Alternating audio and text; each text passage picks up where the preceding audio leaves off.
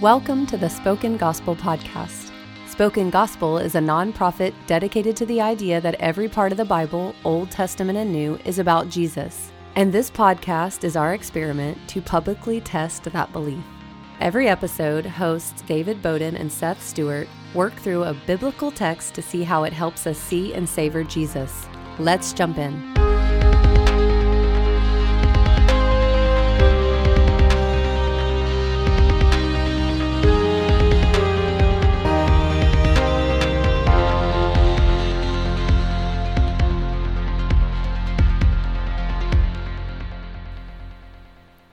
All right, well, welcome everyone to the Spoken Gospel Podcast.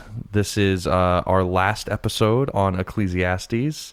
And our last episode remotely. Yes, I was about to say this is our last episode for Seth and I to do over the internet because he is moving from Kansas City to Oklahoma City to join us full time at Spoken Gospel. It's such an exciting month. Very exciting, very Not stressful. Without first going to Florida though. Yeah, he's gonna go on a little vacay, this is although Florida is like now a hot spot for COVID. Yeah, and good luck with that. I feel legitimately a little worried for myself. Yeah, and my sense of being a good citizen. Are you driving? We're flying. Oh goodness! So it's like everything. I'm like, I don't know if this is not safe. This is not the safest thing I could do. We were supposed to go to Florida at the beginning of August. To here in Disney? 2 weeks, to Disney. Here in like a month, I guess. Yeah, to Disney, and we canceled it. Is Disney closed? No, they're open, and they're doing like a lot of good things about keeping things clean, but it's just too risky. It's risky. We just canceled. So anyway, well, thrill-seeking Seth just going on COVID planes. It's true. Speaking of the decisions that you're making versus decisions I'm making, let's talk about the fool and the wise one. Here. Yes, we always find a perfect segue. So let me tee up real quick. So we are wrapping up chapter 9 of Ecclesiastes and going through the end of the book through chapter 12, and I think we teed this up a little bit last week, but basically there aren't a lot of strong connective tissues between the different sections in these chapters, and so it's really hard to build a narrative out of these kind of disconnected sections. So we are going to make some observations about different sections. A lot of these are proverbs here at the end, but before we did that, we thought it would be helpful to walk through kind of different ways over these last several episodes that we've learned to digest Ecclesiastes. I think for me, I've learned a lot about how to read Ecclesiastes as we've read Ecclesiastes together. Yes, and so it's interesting. Certainly. I think present day David would go back and rebuke past David on his interpretations points, but not. I mean, but then again, not really. And I think that's the point of Ecclesiastes. I think I agree with you. It's funny. I've been listening back to the podcast, and I found us contradicting not each other, but our past selves a couple different times, throughout the thing. But I think you're right. The book of Ecclesiastes invites us to interrogate both sides of the wisdom equation. If I put in output X, will I get output Y? But when I don't get output Y, will I get output X? And then that doesn't just apply to random proverbs like the Lord will make his path straight if he is wise. It also applies to the method by which we're trying to ascertain wisdom and gain wisdom, because wisdom itself doesn't function according to formulas. Right. Anyway, so the question is, how should we be reading? How have we read the book of Ecclesiastes? Mm-hmm. So we've read it a couple different ways. One, we've read it thematically. So we've tried to pull themes that are frequent throughout. So the idea of an experiment or experimenter trying to show us that life is hevel and the baseline for our life must come from above the sun. Mm-hmm. We've even in this section, there's a really strong theme of not knowing what's going to happen in the future. So over and over again, we don't know what's going to happen in the future. We don't know what's going to happen in the future. So act wisely as if you don't know what's going to happen in the future. Mm-hmm. So you can read it thematically, which I think is helpful. Yes. That's the way I've written the devotionals, the YouTube devotionals for Ecclesiastes thematically. You could also read it as fatherly wisdom to a son. So we have references to that scene, like directive statements like, you should do this, you should do this, you should do this. And at the very end, we have a father speaking to a son or calling his audience a son. So you can think about it that way, as fatherly wisdom to a son. You could think about the collected Proverbs as kingly wisdom, either from a king to a prince, which is really helpful because there's a lot of Proverbs about kingship, or you could think about it as a king to his citizens in a proper way to live it. Right. Proper way to live. And like that makes sense because Jesus, Paul, David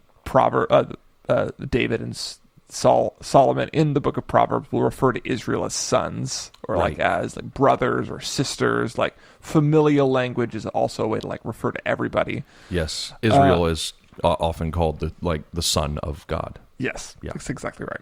You could also read it as like messianic wisdom in a fallen world. If like one of the ways that Ecclesiastes functions differently, the book of Proverbs, is that it's kind of giving full flower to life under the curse.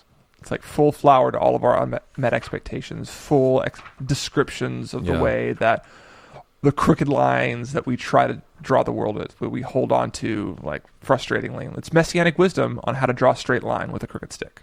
Or how to make your crooked stick straight again so that you can live in harmony with the will of God and his judgments. You could also read it as like world-weary concessions in a cursed world. It's like, this is the best we can do.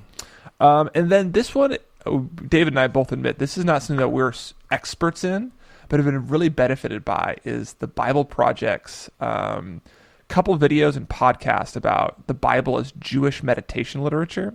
So I'm just going to encourage you, just go and listen to some of their content on that, because it's been really profound. They said like the Bible is often meant for you to read more than once and to think about a phrase and just keep thinking about it.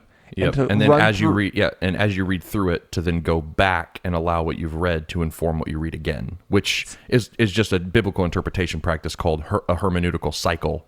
Yes. Or the hermeneutical spiral is what that's called. Yeah, like where you're allow what you read in the future to go, or what you've read in the past to inform what you read in the future. Yes. And they're brilliant at it. And I think we even mentioned it here, like the more we read of Ecclesiastes, the more it chastens our previous versions of ourselves. Yes. And the more we just think about the wise and poor man, the more it means to us. So like another way to we would encourage you to read it is listen to their videos and then just spend time in one passage and then read the next 3 passages and then read that one again and then read the next 2 chapters and read that one again. Well, it's like just thinking about the crooked and straight path that we spent a lot of time talking about last week's episode. I was like, how did we not talk about Proverbs 3, like trust the Lord with all your heart and lean not on your own understanding, in all your ways acknowledge him and he will make your paths straight. How did we not talk about the broad way versus the narrow way? Like and it's just like, oh man. Meditative literature. It's meditative literature. The more I meditated on it. As you go through this last section of seemingly disconnected Proverbs, and probably intentionally disconnected Proverbs. I think most certainly disconnected Proverbs, intentionally disconnected Proverbs. Yes. Treat it in all those different ways, and you should get a lot of benefit from it. Yes. Take it slowly, meditate on it, consider all the different perspectives, and see Jesus, which is what we're going to try to do. We're going to try to do that too. Okay. So I'll throw one out right off the bat. Do it. You ready for this? I'm ready for it. Okay. So let's see. Wait, where is? I should have written a verse reference. You're failing us. I'm not failing. I can start us if that makes better sense. Okay, go ahead. Okay, so it's actually the very first little thing. So in the very first verse in 9:11, it says, "Under the sun, the race is not to the swift, nor the battle to the strong, nor bread to the wise, nor riches to the intelligent, nor favor to those with knowledge, but time and chance happen to them all, like fish that are taken in an evil net, and like birds caught in a snare. So the children of man are snared at an evil time, and it suddenly falls upon them." So I read that, and it's another example of how Hevel works. There's no formula for life. The people that shouldn't get ahead, and the people that should get ahead don't. And that's fine. But that's the context for like the opposite. And I love this little proverb. I have also seen this example of wisdom under the sun, and it seemed great to me. So this is the one Solomon loves too, or the Qohelet loves.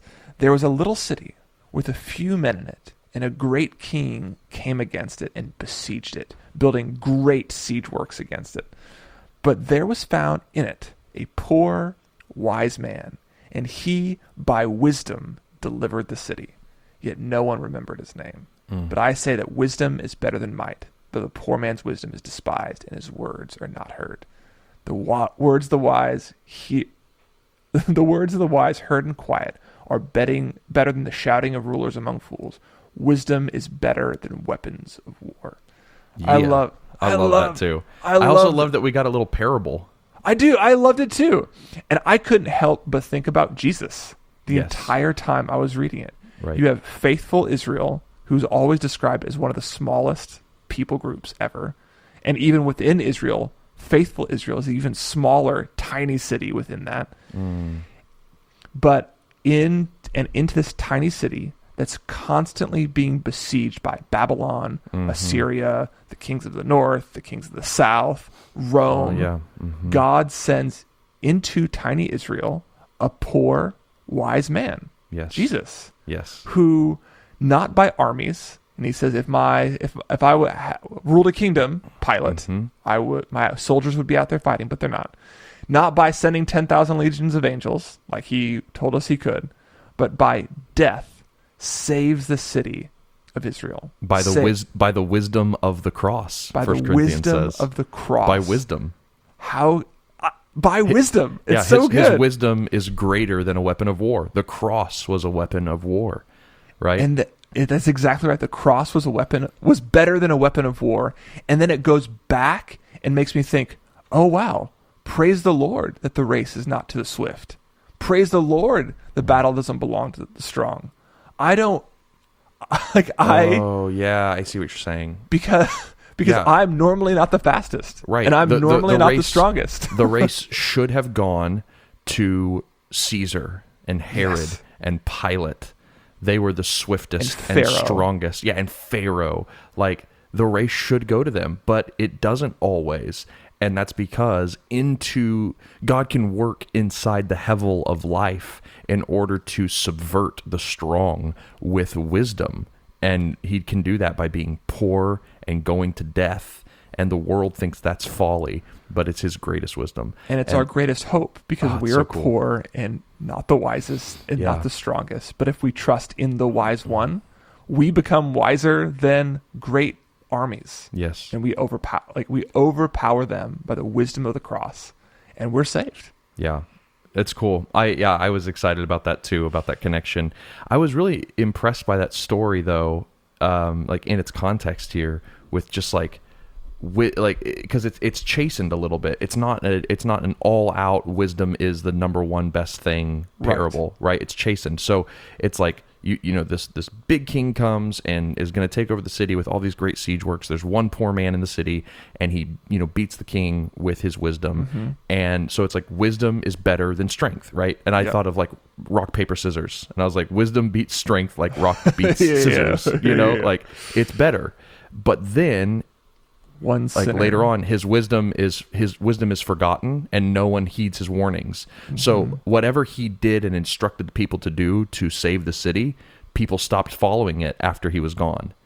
And so it's like wisdom faded away, and it's just interesting. It's like, well, and even at the end, but one sinner destroys much good. Yes, like wisdom is better than weapons of war, but a little leaven raises the whole lump. Right. One bad apple spoils the whole barrel.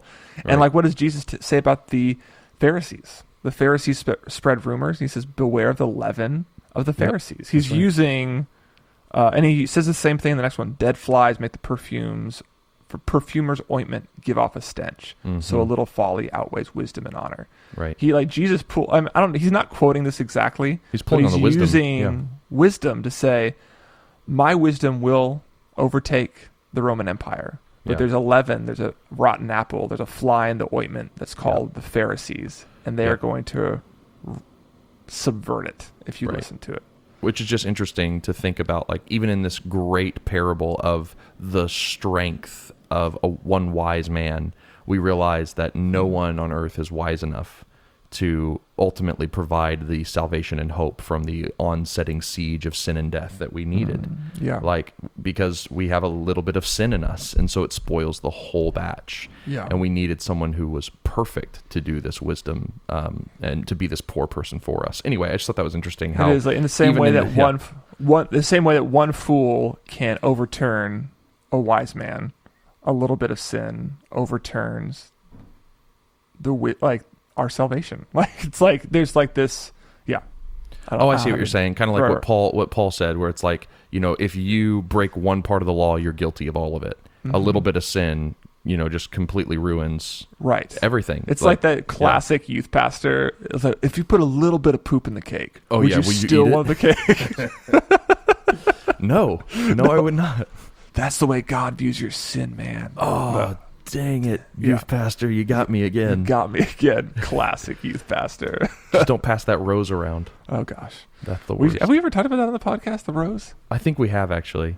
Well, but anyway, we need to do it again. Not right now. Not right now. Okay, next. I remember the one I was going to start with. Okay. It was that verse 12 in chapter 9. A fish is caught in a cruel net, and birds are taken by a snare, so people are trapped by evil times that fall unexpectedly on them.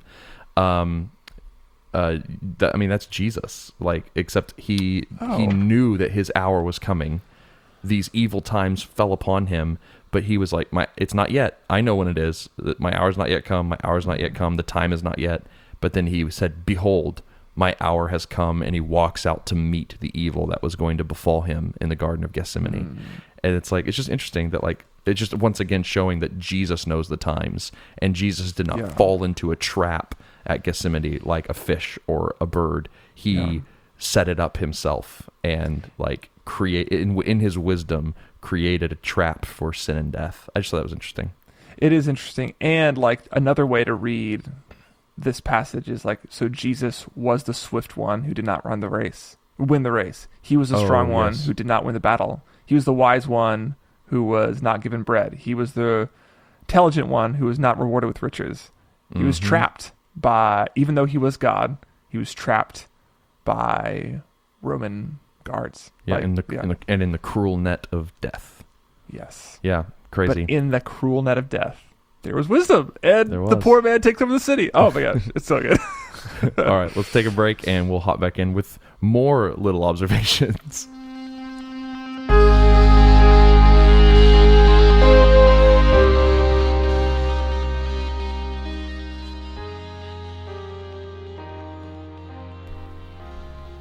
Okay, David, give us more Seth. bits of your meditation on the random bits of Proverbs that we get throughout the end of Ecclesiastes. Well, thanks for that setup there, Seth. You're welcome. There, David.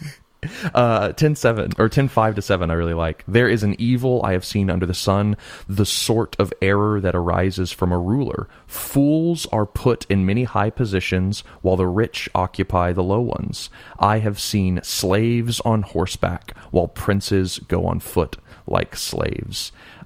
This is just talking about there's a great evil, and it's when people are put in the wrong positions for them. That you have inept leaders, or unskilled bosses, or ill-informed preachers. Like you have people who shouldn't be in high positions, and you have people who are very well qualified for high positions in low positions. And it's just like people are unsuited for the place that for their place in the world, and that's a great evil. And it's like, I think everyone has that experience where they're like, God, my boss is so stupid. Right. And it's like, I don't know, Ecclesiastes might agree with you. Maybe he is. Maybe he is. Or it's like, if you're frustrated with your, political leaders, it's like, it's a great evil that you have someone who has the bearing of a slave in the place of a prince. And I always got tripped up by just the slave language. I was like, is he saying it's wrong for a slave to have a little bit of power? Like, what's it like? No, he's just using extremes, in order to talk about people in wrong positions. And I just think it's amazing that Jesus, being in the highest position of all, the Prince of Peace, the King of Kings, mighty God, that he became a slave and a servant to us. And enters into the foolishness. That's right. And he was put into the wrong position but he did so willfully, in order then to do what sounds like to Qohelet is a great evil, in order to take a slave and put us in the place of a prince. That not only did Jesus leave his place of power to come into a place of slavery, he came and bought slaves like us, slaves to sin, and made us like inheritors with him, like co-rulers. And so it's like, it sounds like almost like if you told Qohelet the gospel, he'd be like, that sounds evil. That sounds evil. Well, I mean, I've heard secular people make that same statement about Christianity. The idea that somebody else can pay for my sins, vicarious atonement, like that's an injustice. If just anybody can pay for somebody else's murder, rape, genocide, that's not true justice. If one of the leaders of the Rwandan genocide doesn't die for his crimes, but I can instead, that's a great injustice, because a murderer walks free while an innocent man dies. How is that justice? Yes. And I've now just lost myself in the hevel of that. Oh, that's amazing. I was like, I don't know. I'm just meditating with you on this. Yeah. Well, why is it though that like that becomes good news? And why is it that foolishness also becomes wisdom when Qohelet seems to clearly lay out like that's folly? Yeah. Well, I mean, a couple of things. So one, especially when it comes to vicarious atonement, we have to remember that there's the legal right of the offended party to press charges or not. Right? And you have these beautiful stories of, murder victims and their families coming into the courtroom to face their husband's murderer. And you have like the wife coming in and forgiving that person. Yeah. And being like, hey, I forgive you. Or like, whenever you had like these church shootings, you'd have the congregation show up and start ministering to the shooter. Like, and it's like the offended party is the one who has the right to absolve. Right. And to forgive. But there's still justice left undone, right? Forgiveness doesn't make things better, right? It doesn't like bring people back, and it doesn't like right the scales either. And so in the cross, what we see is Jesus, who is the offended party. The Psalms say, against you and you alone have I sinned. And so we've sinned against God alone. And so he comes to us as the offended party and says, I'm not pressing charges. But then his own character demands justice. And so he comes himself as the offended party to bear the justice. I think it's Tim Keller who talks about how forgiveness always costs something. You have to, okay, I guess I'll just swallow that and bear it myself because I'm just going to let them go. But the cost of our forgiveness was death for Jesus on himself. And so anyway, I think you get that. I guess it's a theological question that comes up when you ask how the king could become a slave and a slave could become a king. It's vicarious atonement in a sense. And it does sound like Hevel to the world. And I think we also have to remember that, like, while occasionally atonement is talked about in terms of a court case, or God's justice is talked about in terms of a court case throughout the Bible, we don't have a perfect one-for-one for this. Like, I think we try to figure out, like, well, this just doesn't make sense in court. And I'm like, it's not a court that is in the Old Testament that was meant to set up these categories. It was Leviticus. Like, Leviticus was the system that was made to set up our categories for atonement. Right. Anyway, I'm getting way off track here. That's really interesting. I have a lot of opinions about this. It's so far away from Ecclesiastes 10, but it's fascinating. It's like the courtroom analogy for what happens with God when the wise one becomes a fool and dies on the cross for somebody else's sins. I've always heard that primarily as like legal, and then I translate legal to courtroom, and I import with that a whole bunch of unhelpful concepts of Western justice that are not indigenous or native to Leviticus, which is what it's actually referring to. Yes. Fascinating. Well, you should just pause that there and then Yep. come back to that later. That's super fascinating. Well, great. But I was also thinking in this more to the point, there's an evil that I've seen under the sun, as it were, an error proceeding from the ruler. Folly is said in many high places, and the rich sit in the low place.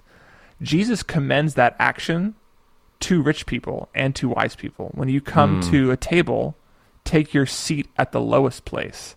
But the reason he does that is so that you will be properly placed by the leader of the feast, by the host of the party. It's like, Right. no, go sit in the low place so that you might be brought high and sat in Yes. the proper place. Interesting. So right. so it's like, now that I'm thinking about this, well, that actually makes a lot of sense. He's like, there's a folly in the world where people misunderstand their place, misunderstand their authority. They are given authority they shouldn't have. They are in positions of power beyond their competence, and therefore all their employees are suffering because of it. The wise thing to do is, if you know that you're outmatched by your context in your job, you should ask for a demotion. Like that's like, Yep. that would be part of the wisdom that's coming from here. If you find yourself at a fancy cocktail party and everybody's going up to say hello to the CEO in waiting, maybe you shouldn't. You don't need to do that and then have somebody else invite you over, and then you be honored not by just your networking capabilities, but by the liaison or the CEO's choice of you to bring you up, that's the exactly host's choice to bring you up. Yep, that's very interesting. So Jesus does pull on that thread. Now that I'm thinking about that, that's actually good wisdom. And then Jesus like ratifies it in all those his parables, with all his talks with the Pharisees. Anyway. Yep, that's very true. That's very true. There's 8 to 11 kind of goes through like the irony of work. Chapter 10, verse 8 through 11 talks about how, like, if you are a pit digger, you're going to fall into your own pit. If you are like someone who like is doing, I guess, like demolition or something, and you break through a wall, you're going to get bit by a snake that's hiding in there. And it's like, if you are a quarrier of stones, one day you're going to get injured by stones. The rock's going to fall on you. The rock's going to fall on you. And so it's like, it's just this irony of work that at the end of the day, you will be consumed by that which you are trying to like put things to consume on your table. You'll be eaten by the thing that earns your bread. Well, that's the curse, right? That's the curse for... that's right. It's like you're going to work the land, and the land is going to be hard to work on. You're going to try to bring forth fruit, and it's going to bring forth thorns and thistles. You're going to try to break down a wall, and a snake's going to bite you. You're going to try to chop some wood, and some wood's going to get in your eye. Like, that's like... Yes. And then I love the next one then. If the iron is blunt and one does not sharpen the edge, you're going to have to use more strength. But wisdom helps one succeed. So you could work harder. You could just toil the land harder. With a blunt axe.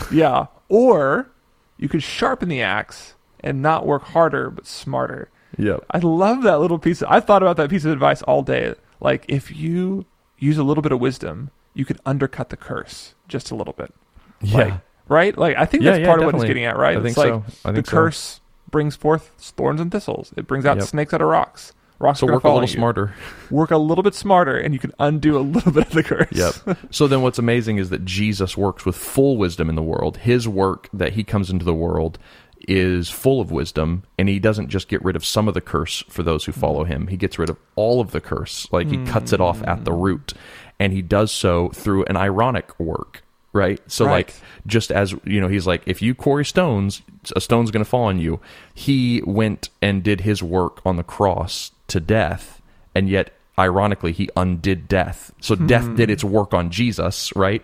And it's like, death comes and does its work on Jesus, and in trying to kill the author of life, death kills itself. It's kind of the irony here. I was even thinking, like, the accuser of the brethren. Like, so the accuser, Satan, whose job is to accuse of all the things he does that we do wrong. Yes. He does his job on Jesus. He goes to the quarry of Jesus and tries to accuse it to hell. Yep, that's right. And all the rocks fall on accusation. All the rocks fall on the accuser. The wood gets stuck in his own eye. It's so good. That's really, I love that. So, like, what does that mean then for our work after Jesus? So if Jesus undoes the work of accusation, he undoes the work of death, And then we're he able to frees work us to work wisely. We're able to work unironically. Finally, that our what does work, it mean to work ironically? Well, to work ironically is that is the whole point of the book of Ecclesiastes, that you spend your whole life building something that you lose. Like that's the whole point, is all work is ironic. It's all hevel and smoke. But like we've talked about a couple times the last few episodes, is with Jesus, our work has a solid foundation now. Like because we can send the fruits of our labor ahead.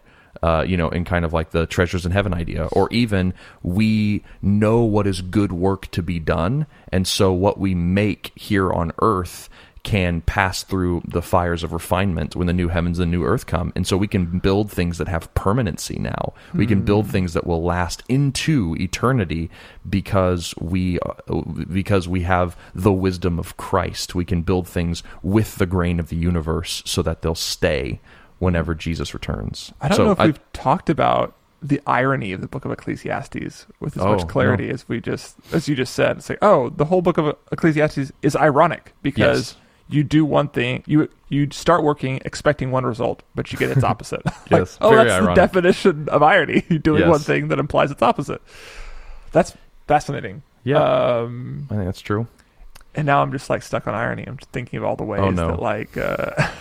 We've done a whole episode on irony with Esther. With Esther, I'm like, oh my gosh, I have a whole new lens through which to see Ecclesiastes. Just irony after irony after irony. And it's funny that like so much of like millennial humor is based around irony, and like people like make fun of culture now for just being incessantly ironic. And it's like we try to undo the hevel of life. By the irony of life by pointing out irony, by pointing out how ironic it is, and then pretending, which is ironic in itself, and pretending we're okay with it. Like, right. And so it's like the wisdom of Ecclesiastes would say, like, being ironic about irony doesn't work. Like being okay with the irony and pointing it out doesn't actually bring you peace from the irony. No, you need someone to enter into the irony fully and embody the irony in order to escape it.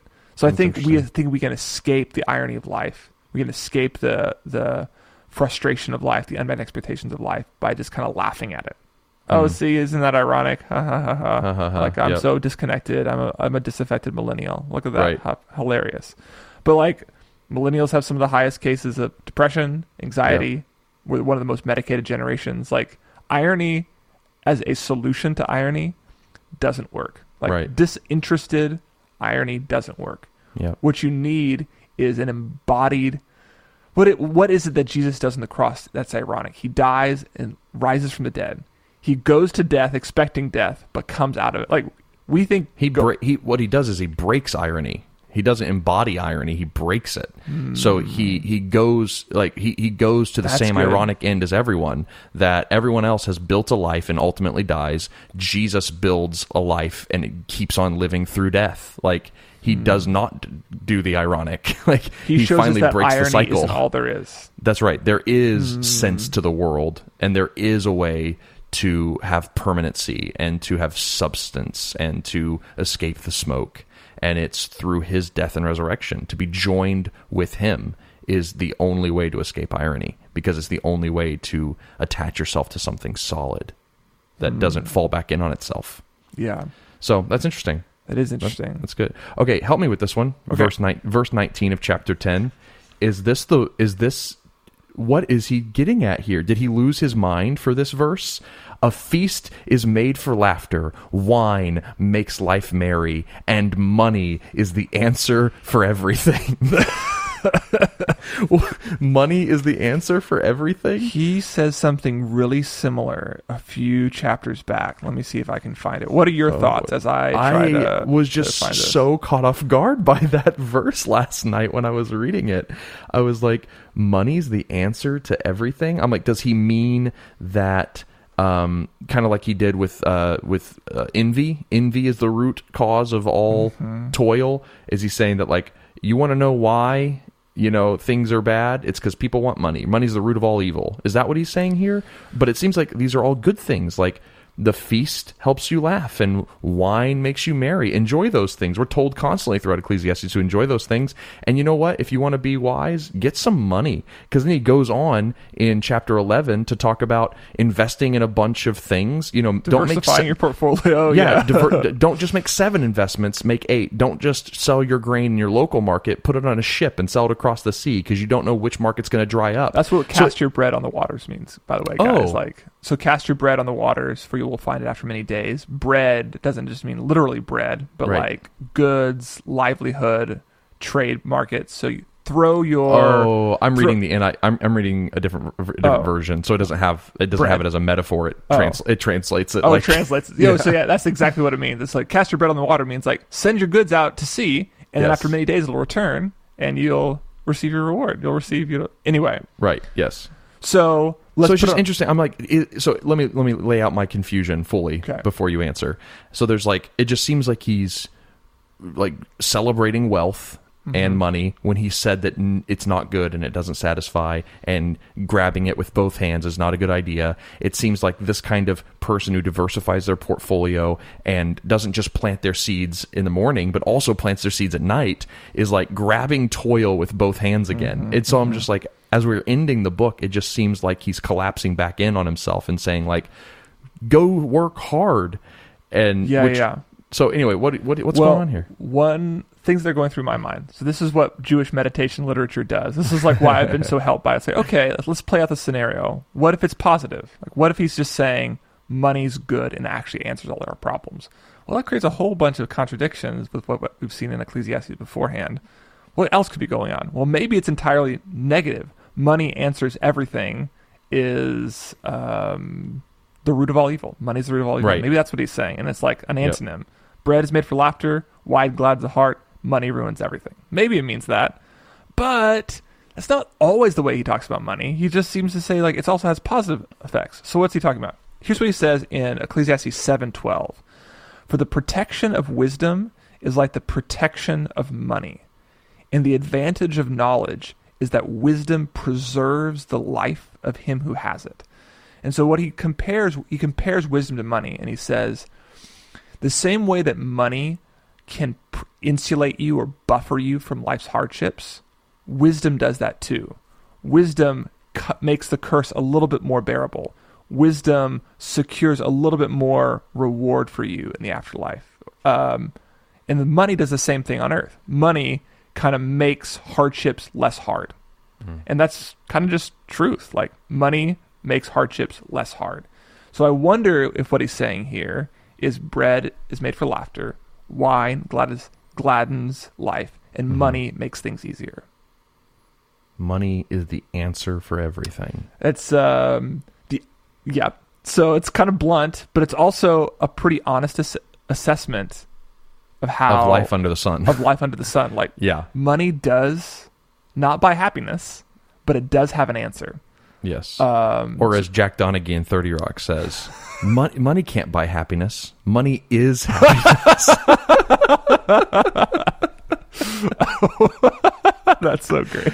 The other thing I kept thinking of is, what if we allow Ecclesiastes to chase in Ecclesiastes? And what if he means... That's what I was thinking. Money in one hand, not in both hands, answers everything. Yes. And this idea of putting your goods out to sale, diversifying your portfolio, making sure that your crops are in season with the weather, that's actually what you should do with your money in one hand. Yes. Like, it's wisely using your money, not obsessing over your money, but wisely using your money. Not like I did with my mortgage payments and all my overdrafts I talked about last week. Yes. But just like, this is I've been wise with my money. I made a mistake. I can absorb the overdraft fee. Diversify your portfolio. Right. Be wise with your money. Make investments. Plant your seeds. To say it another way, like, I think it would be easy to read Ecclesiastes and come to the conclusion that holding rest in one hand and toil in another makes you kind of lazy-ish. Right. Like, it's like not lazy completely, but like, I'll work just hard enough to get by. And that is wisdom. That if I just go in and I punch the clock and I come back home and I rest and don't do anything, then like I'm being wise. And I know a lot of people who live that way.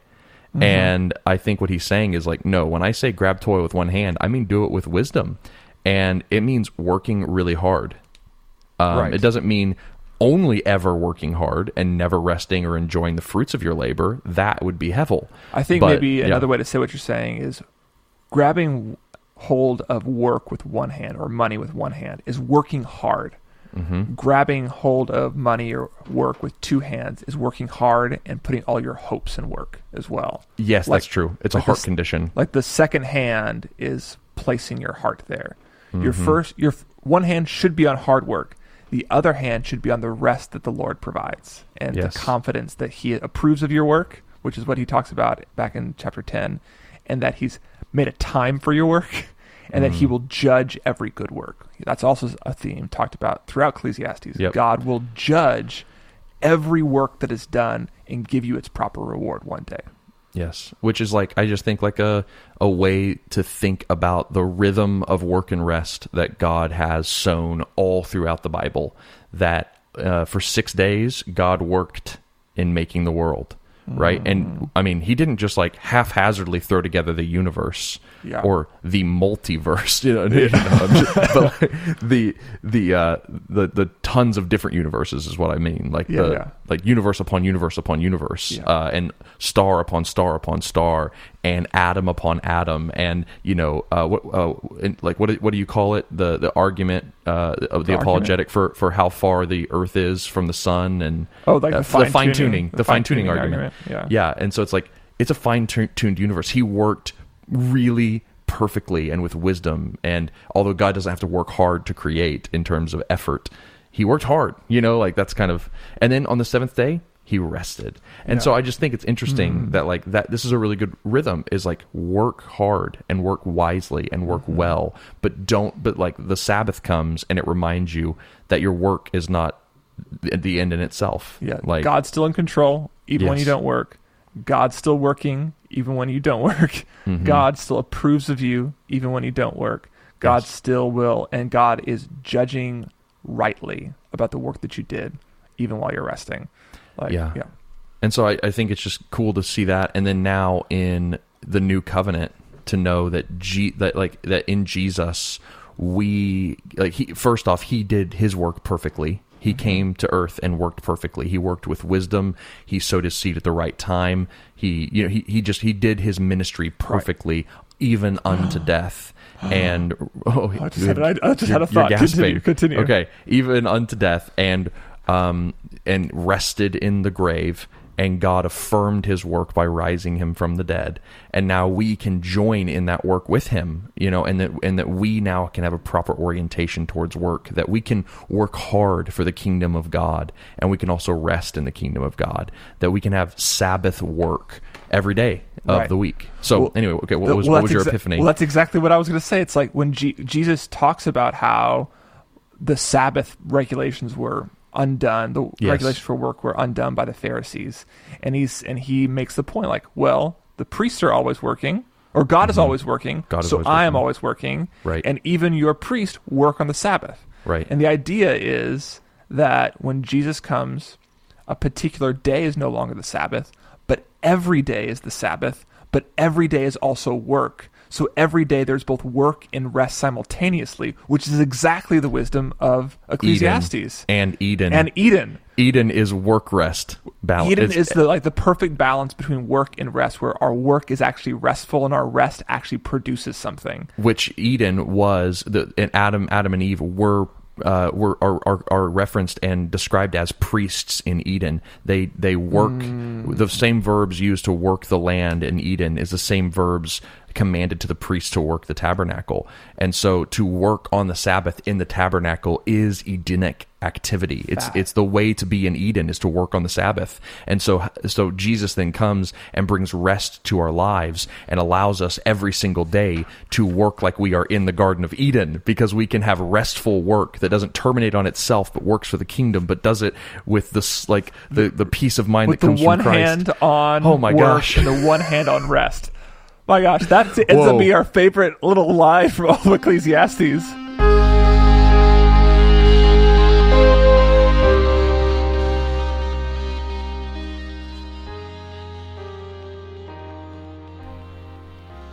Okay, so we are nearing the end of Ecclesiastes. We have two main sections left. We have the words to the youth, the young people, and then we have the conclusion of the book. So let's talk about those, and then we'll be done with Ecclesiastes. So you have this section here that starts in 11:9, and it says, "You who are young, be happy while you are young, and let your heart give you joy in the day of your youth."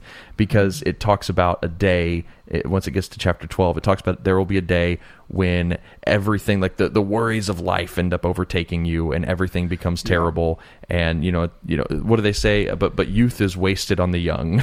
Yeah, that is really kind of gets pretty close to the heart of the sections in the youth. Like, enjoy your youth while you have it, because one day it won't be there. Right. He says in verse 8, if a person lives many years, let him rejoice in them all.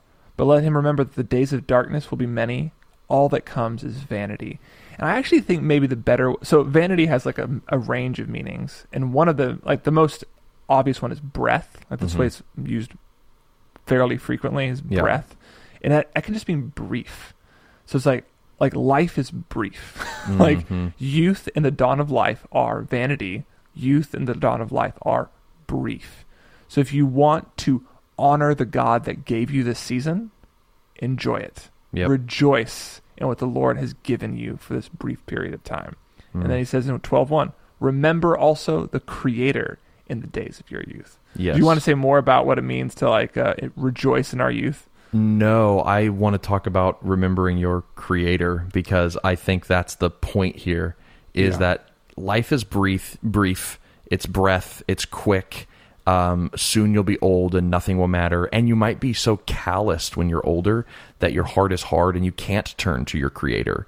It's easier to raise up a child in the way they should go, because then when they're old, they'll walk in it, than it is to, talk to someone who's lived for 70 years and has opinions and is hard-hearted and beaten up by life. It's just easier to have your heart bent towards God from a young age. So it before... Yeah, before you're all been out of shape by the world, I just think there's a lot of wisdom here in, pastoring youth, and it's really fascinating. This whole section is he kind of gives this picture of old age, where it's kind of like the old age is like a storm, destroying a city. It's like a shuttered, like a ghost town. It's like a bowl being smashed or a bucket being destroyed at the bottom of a dry well. Yeah. And it's just these really intense images of what old age must feel like. So I just imagine like old Solomon, or just an old king saying this is how I feel old age taking over. And I was even reading one commentator, a lot of people. I'm just laughing because it's like this is the wisest man on earth's way of saying his hip hurts. Yeah, it's just very poetic and beautiful, but really just going. My hip hurts. It's gonna rain. My bones feel it. I feel it in my bones. Go back to being serious about your commentators. To your point. Before the sun and the light of the moon and the stars are darkened and the clouds return after the rain, remember your Creator.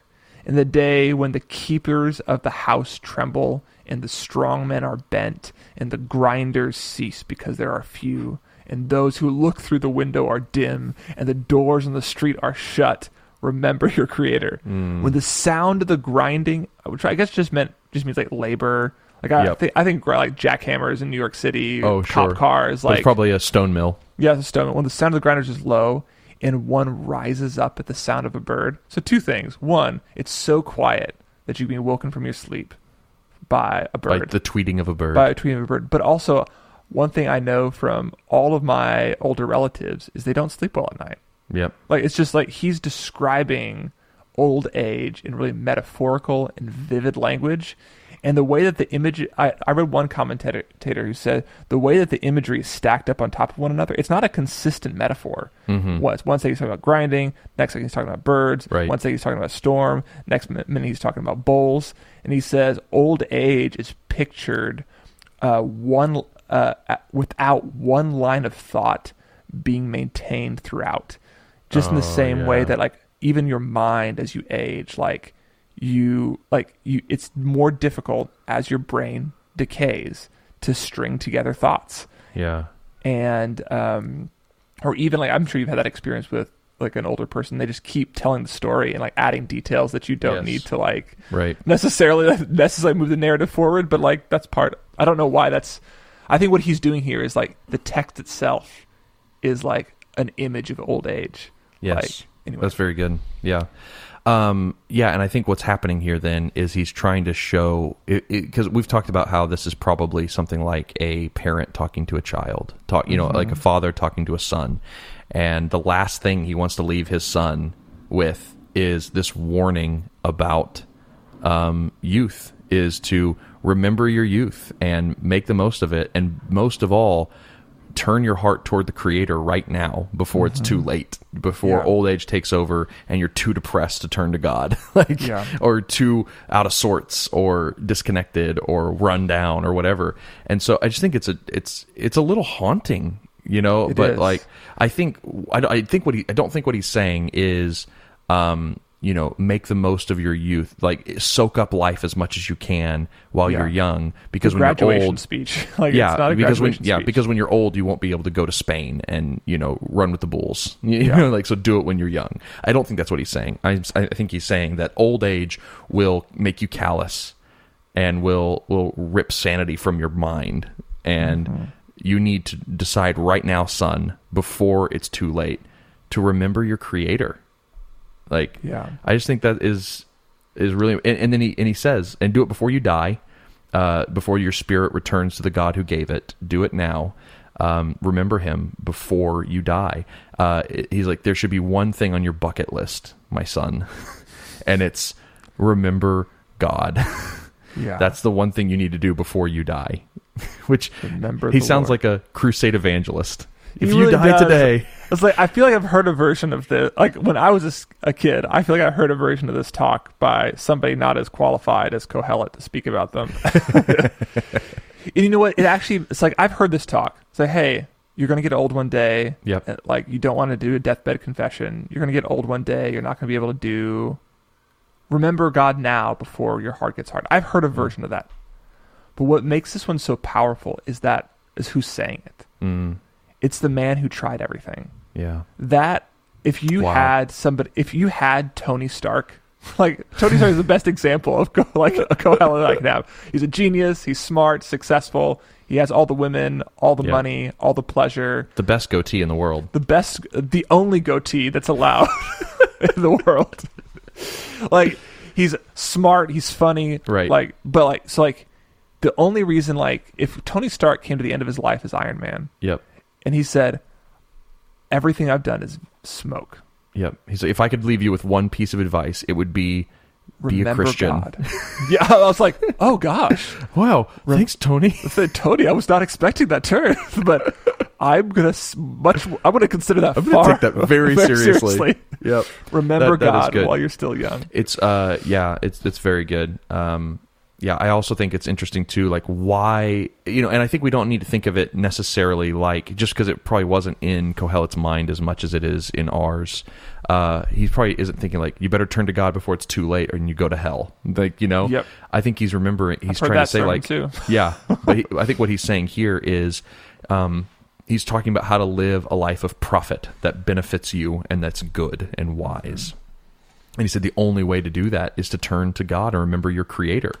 And so he's like, if you want to live a life that's not full of smoke and completely meaningless, remember your Creator in your youth. Start living a life that actually has meaning now before everything you've done is meaningless. The only way to live a life of meaning is to live a life that is remembering your Creator, that is a life lived in the light of Yahweh.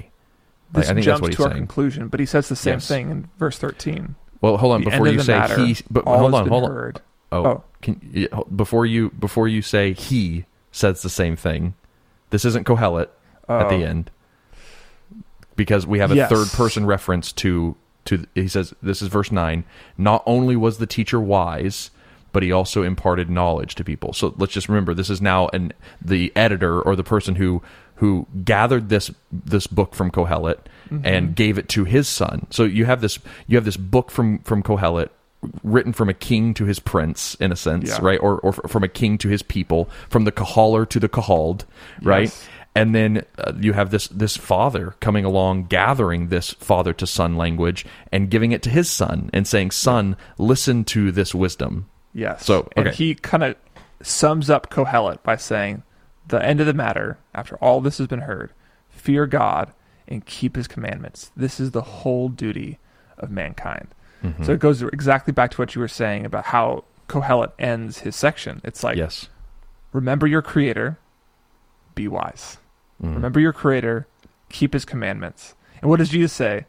Love God, love your neighbor. What the whole law, all of God's commandments can be summed up by loving God and loving your neighbor. And he says the exact same thing. Fear God, keep his commandments. Yep. That's the whole duty of man. I think it's also interesting that he says the whole duty of man, because I think it implies that keeping the commandments isn't just strict adherence to the 613 laws laid out in the Torah.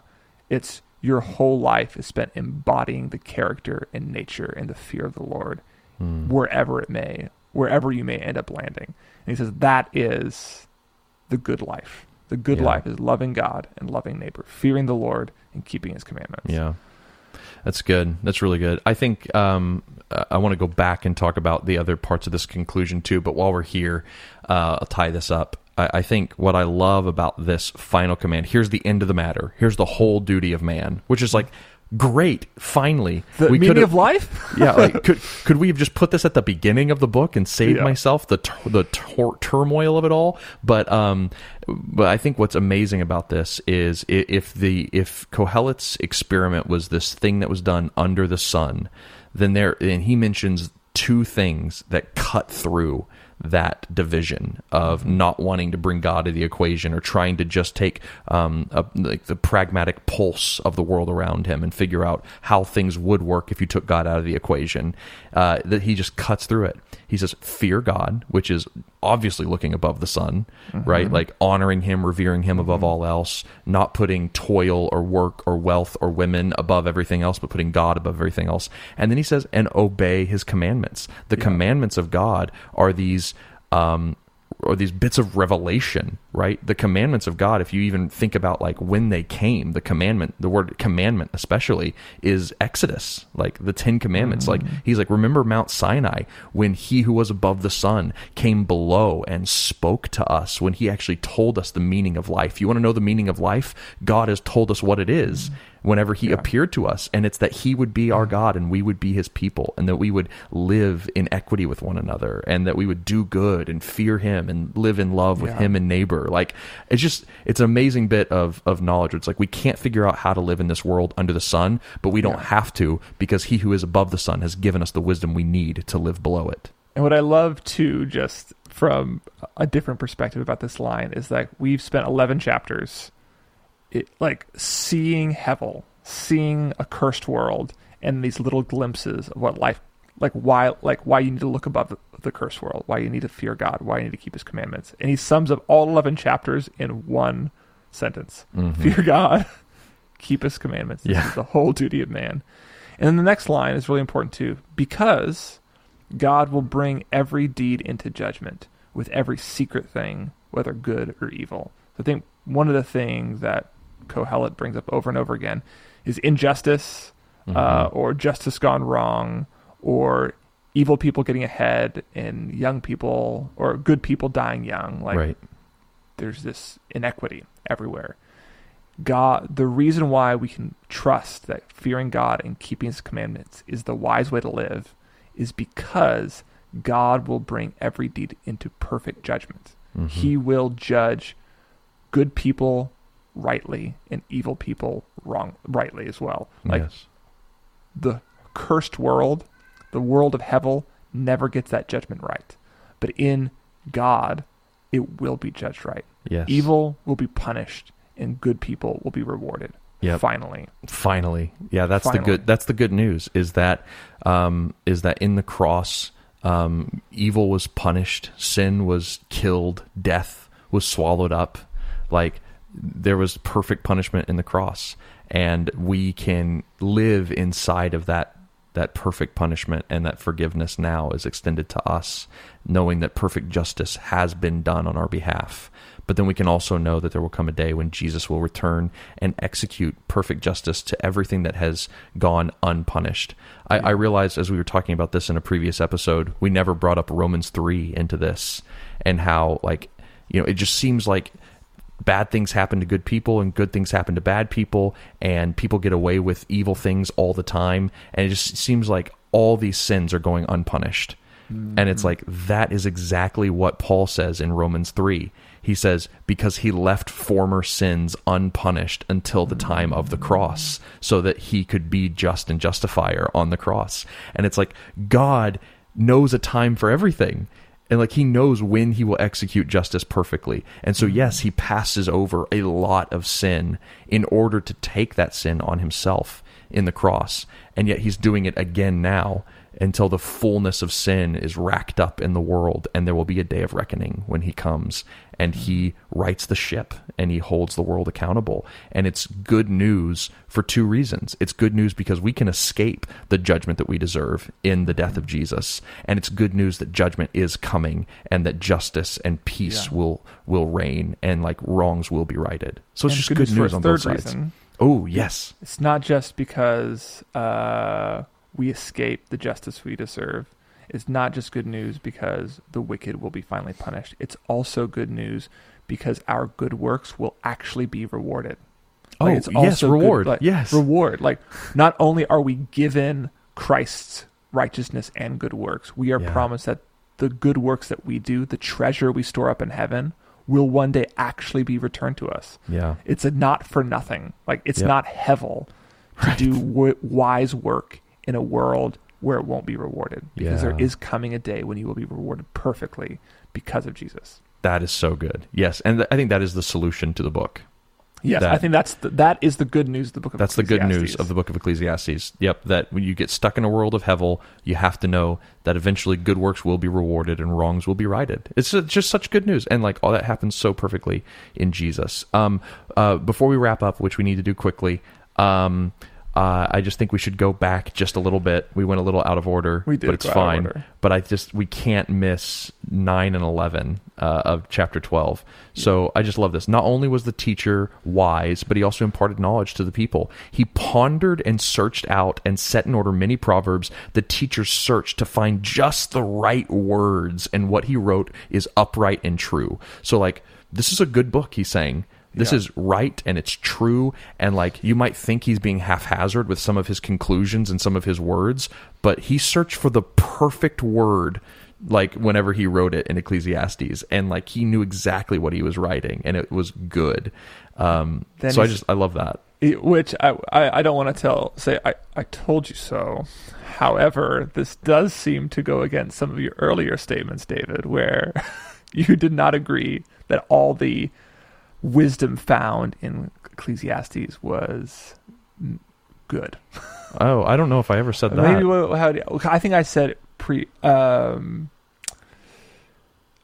am I trying to say? I think you had mentioned, like, because I said something along the lines of, like, I think this is the words of Qohelet would also be the words of Jesus. Like, there would be messianic wisdom. Right. I don't think that's...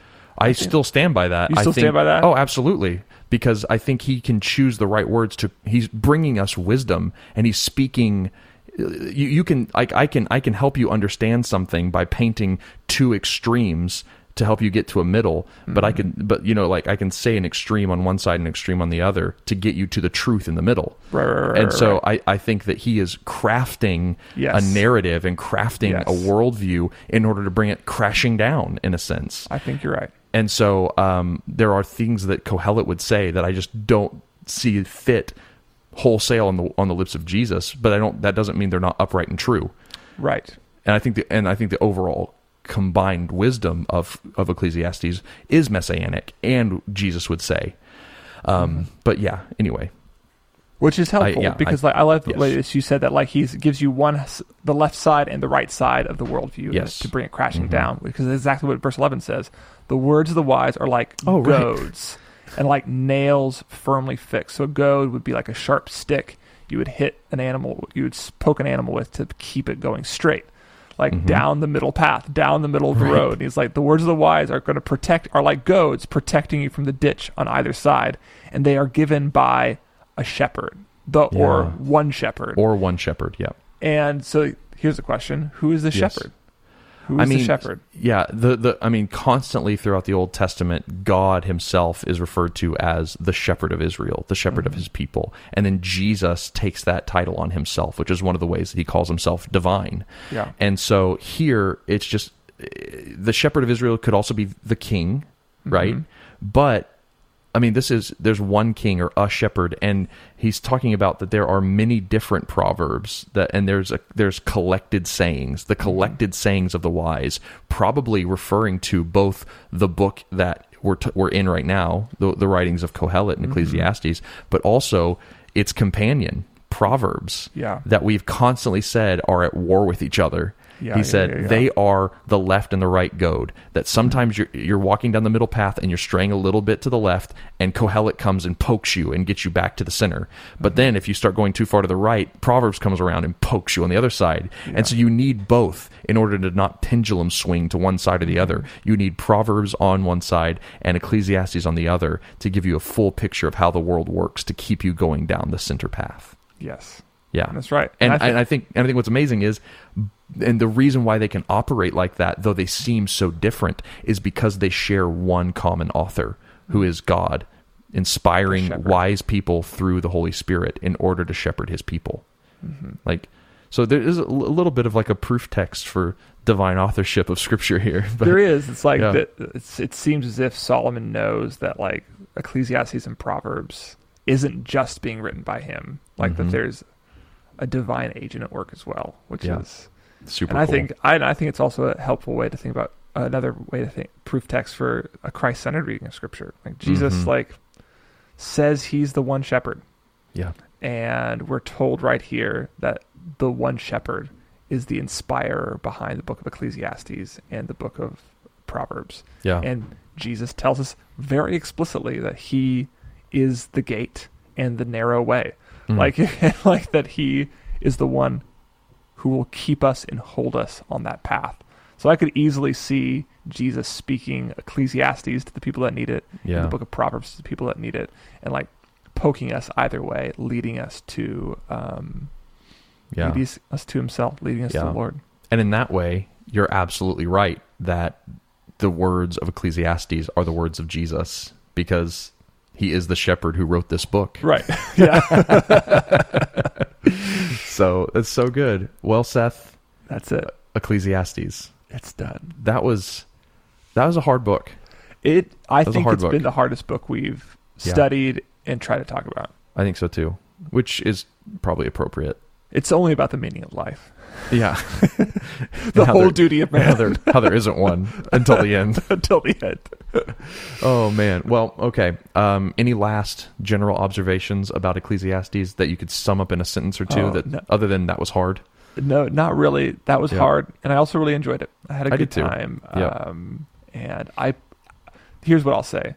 Okay. I don't think I was wise enough to study the book of Ecclesiastes at this point in my life. Nope. I think I'm right there with you. That I feel like maybe like 10 years from now we should try it again. Then we'll be like 10 years I think we'll be ready 10 years from now. That's right. Yeah, no, it's true. But I think that's also part of it, is like there is some smoke here we're trying to grab, and it's slipping through our fingers, but in doing that we're kind of showing the point of Ecclesiastes. So insofar as we missed it, hopefully that also is the point of Ecclesiastes too.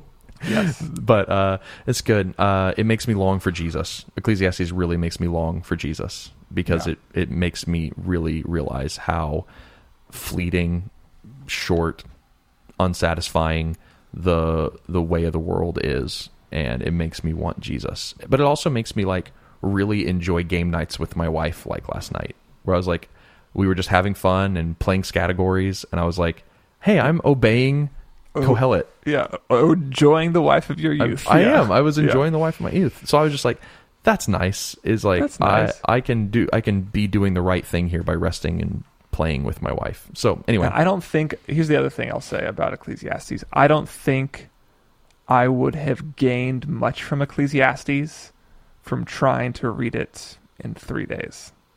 Oh yeah. If I was just like, oh, it's 12 chapters, I'll read 3 or 4 chapters a day. I don't think I would have gained as much as I should. Yeah. Having done that. Like, Ecclesiastes invites us to sit, to meditate, to think hard thoughts, to act like a philosopher, like a philosophy professor for a season of time, and really dig deep, because these are deep questions. And I mean, even the example with us, we just like that phrase, like grabbing one handful of quietness and one handful of toil. Mm-hmm. Like, how many, we did like we talked about that over the course of 2 or 3 podcast episodes, like 2 or 3 hours before we were like, oh, it's kind of like Eden and the really priests in the tabernacle. Yeah. That's really good news. It's how I should live every day. And oh my gosh, yeah. So yes, I think so. Meditate on this book. It is good news. Qohelet and Ecclesiastes have good news for you and good news for us. So hopefully we'll continue to meditate on it and continue to be informed in the days of our youth. So anyway, well, thanks for being on this ride with us, guys. We love you. We appreciate you listening, and we will see you next time.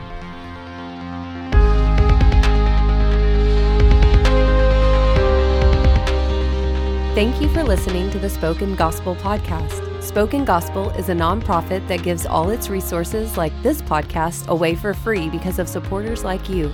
To help Spoken Gospel in our mission to speak the gospel out of every corner of Scripture and view all our free resources, visit spokengospel.com.